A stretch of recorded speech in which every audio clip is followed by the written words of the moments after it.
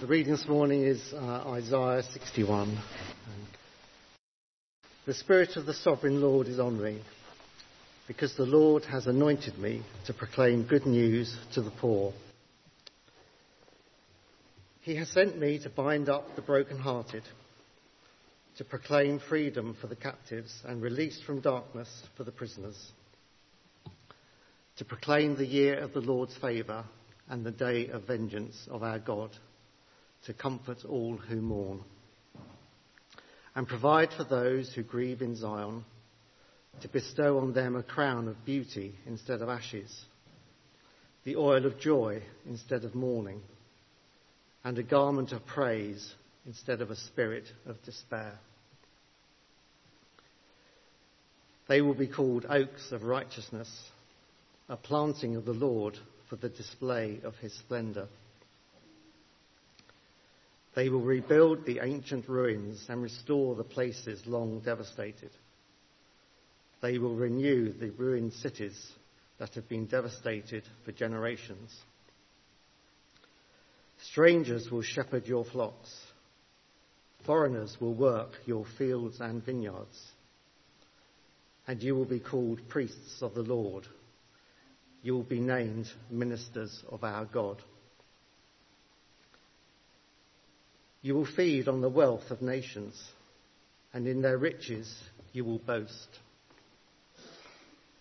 Instead of your shame, you will receive a double portion, and instead of disgrace, you will rejoice in your inheritance.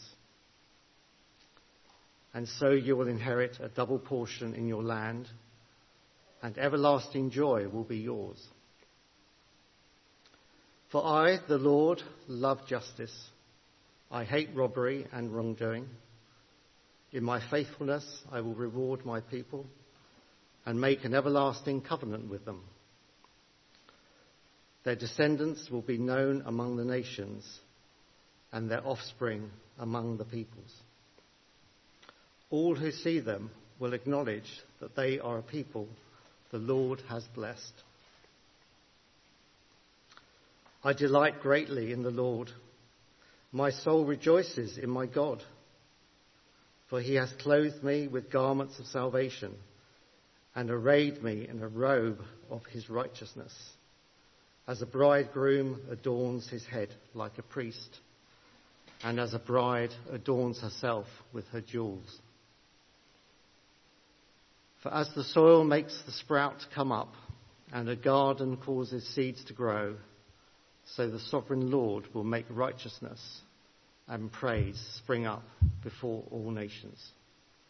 This is the word of the Lord.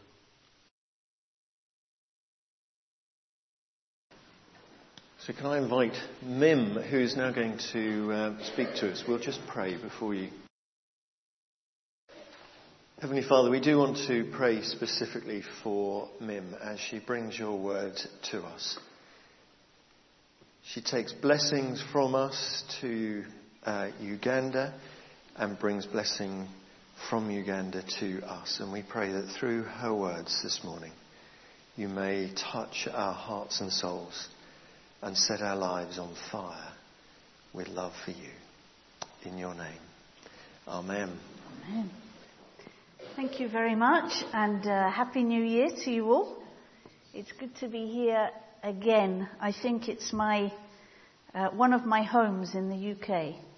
I don't know, first, second or third, but it's one of the three, and I only have three. So it's really good to be here. As we start the new year, as we've reflected throughout the service so far, I just want us to really reflect and remember the goodness of God to us. No matter what our circumstances at the moment, to know that he is good and he is faithful all the time. Just for a few minutes to put our hearts and our minds upwards into the mind and the heart of God. So 2019, who knows? Only you know where you've been, and only you know what you've been through. And some of you clearly are going through difficult times at the moment. And I pray that even in the midst of those hard times, that you know the presence of the Lord. My nieces, my youngest niece was 1 on the 24th of December. And of course she's a joy, as all children are. But my prayer for my nieces is always that every day of their life they will know that Jesus is with them. I don't always know how that feels like, or what that feels like for a baby. But I do know that in the life that I have had, God has always been there, and He's always been close. And it doesn't mean to say that life is always easy. It doesn't mean to say that work is always the best place or the place that you want to be. But if we can know the presence of the Lord and we can look up, then we can find joy and hope in all that He is. Now, with our work in Uganda, there's 5 networks in Africa that I'm working with. There's Uganda, there's a network in Cape Town. If you follow the news, Cape Town is a mess at the moment. All sorts of gang violence that's going on. So in spite of the relative wealth within Africa, it's in a real mess. Then we have Mwanza in Tanzania. We have Harare in Zimbabwe, which of course is trying to reboot itself. And we have Zambia. There's a new network in Zambia. And in those places,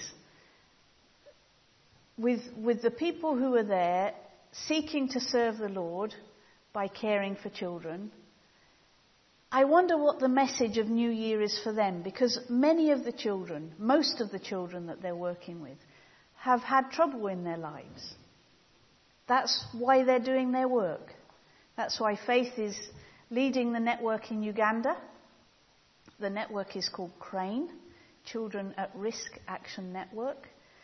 And they are rescuing children from the street, from the police, trying to find families for those who don't have a family, trying to protect children from ever experiencing violence and abuse, and to help them when they've been abused.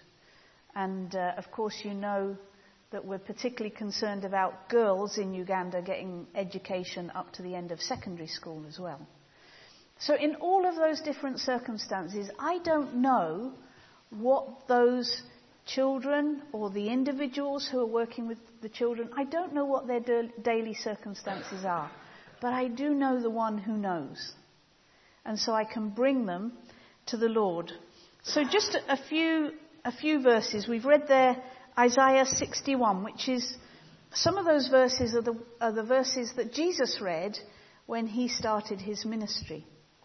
And he was saying, there's a new day dawning. Because Jesus was bringing a new day. He was bringing the salvation that the world had waited for. And that salvation is available to all of us through Jesus Christ. What good news that is. And what I know is that no matter what our circumstances are, that there is good news in Jesus Christ. My mum is Norwegian, and she is avidly watching at the moment the whole process that Norway is going through in grieving for this. He wasn't a prince. The guy who was married to the princess who took his own life, and the desperate situation that he was in his own mind. His mental health had failed him. And he didn't find anywhere to go. And my father commented, he said, but Jesus is there.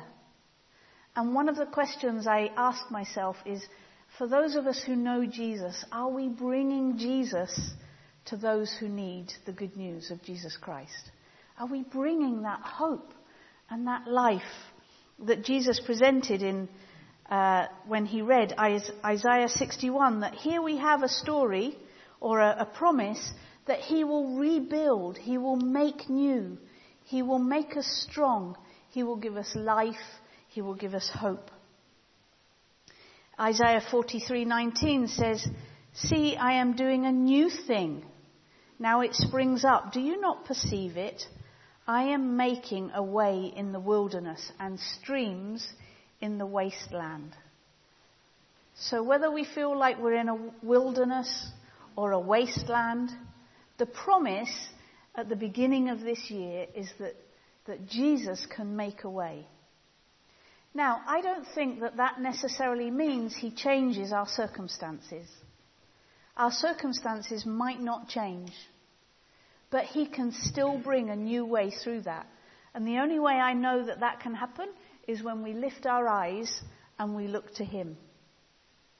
One of the challenges I find in our work, we can do all of the circumstantial things. We can place a child from an orphanage into a family. We can make sure that the schools have child protection policies. We can train adults in how to care for children who have been abused. We can do all of those things.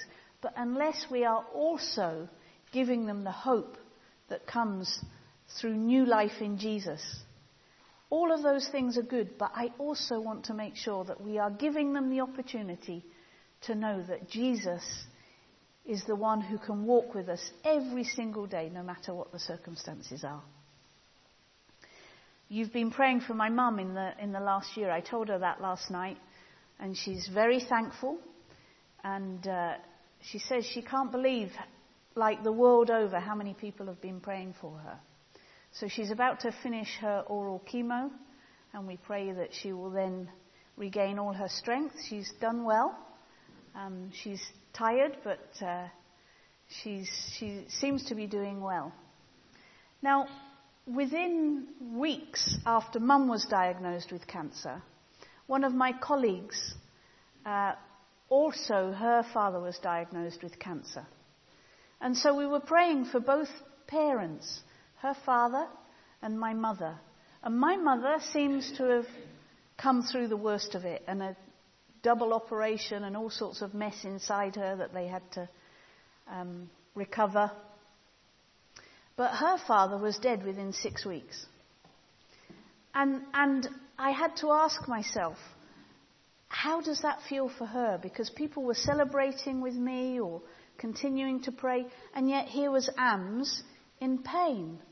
And so before she went to her father's funeral, which was in Nigeria, I wrote to her, and she wrote back and she said, "Even though my father died, he died knowing Jesus, and we are immensely grateful. The Lord is still good, and we know where he is.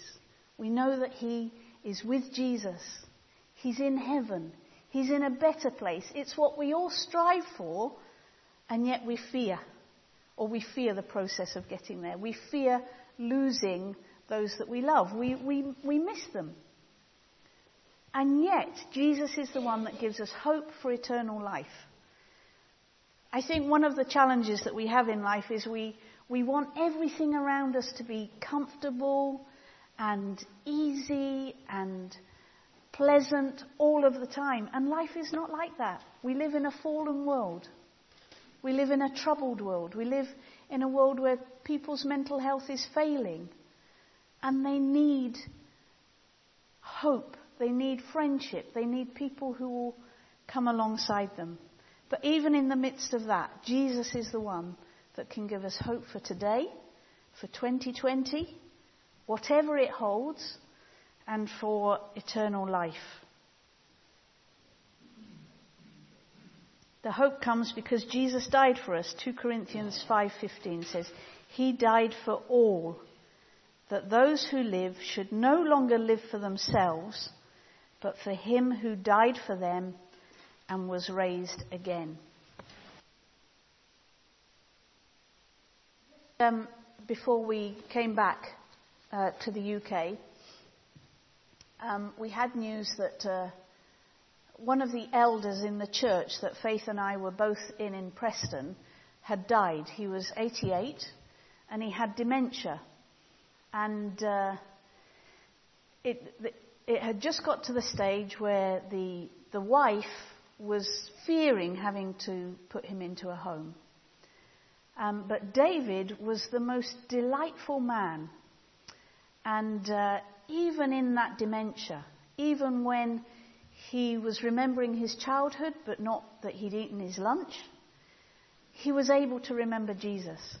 And they read this poem at his Thanksgiving service, and I'm just going to share it with you. He wrote this, they say, about a year ago, and it's just beautiful. And the father read it, and he said, this isn't Shakespeare, but the fact that even as the mind darkened, this was what my father could write is such a blessing. And I will finish with this, and I pray that it encourages you to know that this year we look up to Jesus.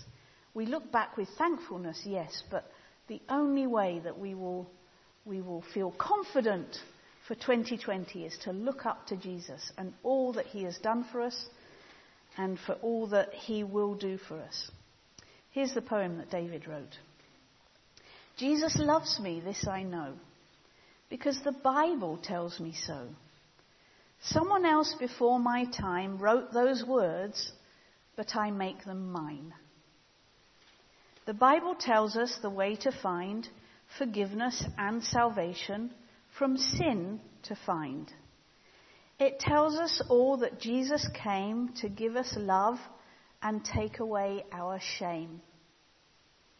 Help me to trust and have victory, I pray, to live for and love you every day. Thank you, Jesus, when I die, I can live with you on high. And so that's our prayer, is that every day that the Lord gives us, that we will trust him, we will look up to him, we will know him as our Lord and Saviour and as the one who can be with us and give us his presence. And with that joy that when we die we can live with him in heaven for eternity. I pray that that is our hope for 2020. Let's just pray. Lord Jesus, we thank you so much that you came to earth and you lived and you died and you rose again. Thank you for the hope that this gives us today, this first Sunday of a new year. We don't know what the year holds, but we know that you do. And we want to trust you, to look up to you, to give you thanks for all that you have done. And pray that you will guide us every single day this year, that we might know your presence, your peace, your joy. And for those of us, for those around us who are struggling, whether children or adults, colleagues, family members, neighbours, that you would give us eyes and ears that see and hear and are able to come alongside and to love and to nurture and to present the hope of Jesus into their lives. And as we do that, we pray that you would strengthen us in our own hearts and minds. We pray this in Jesus' name. Amen.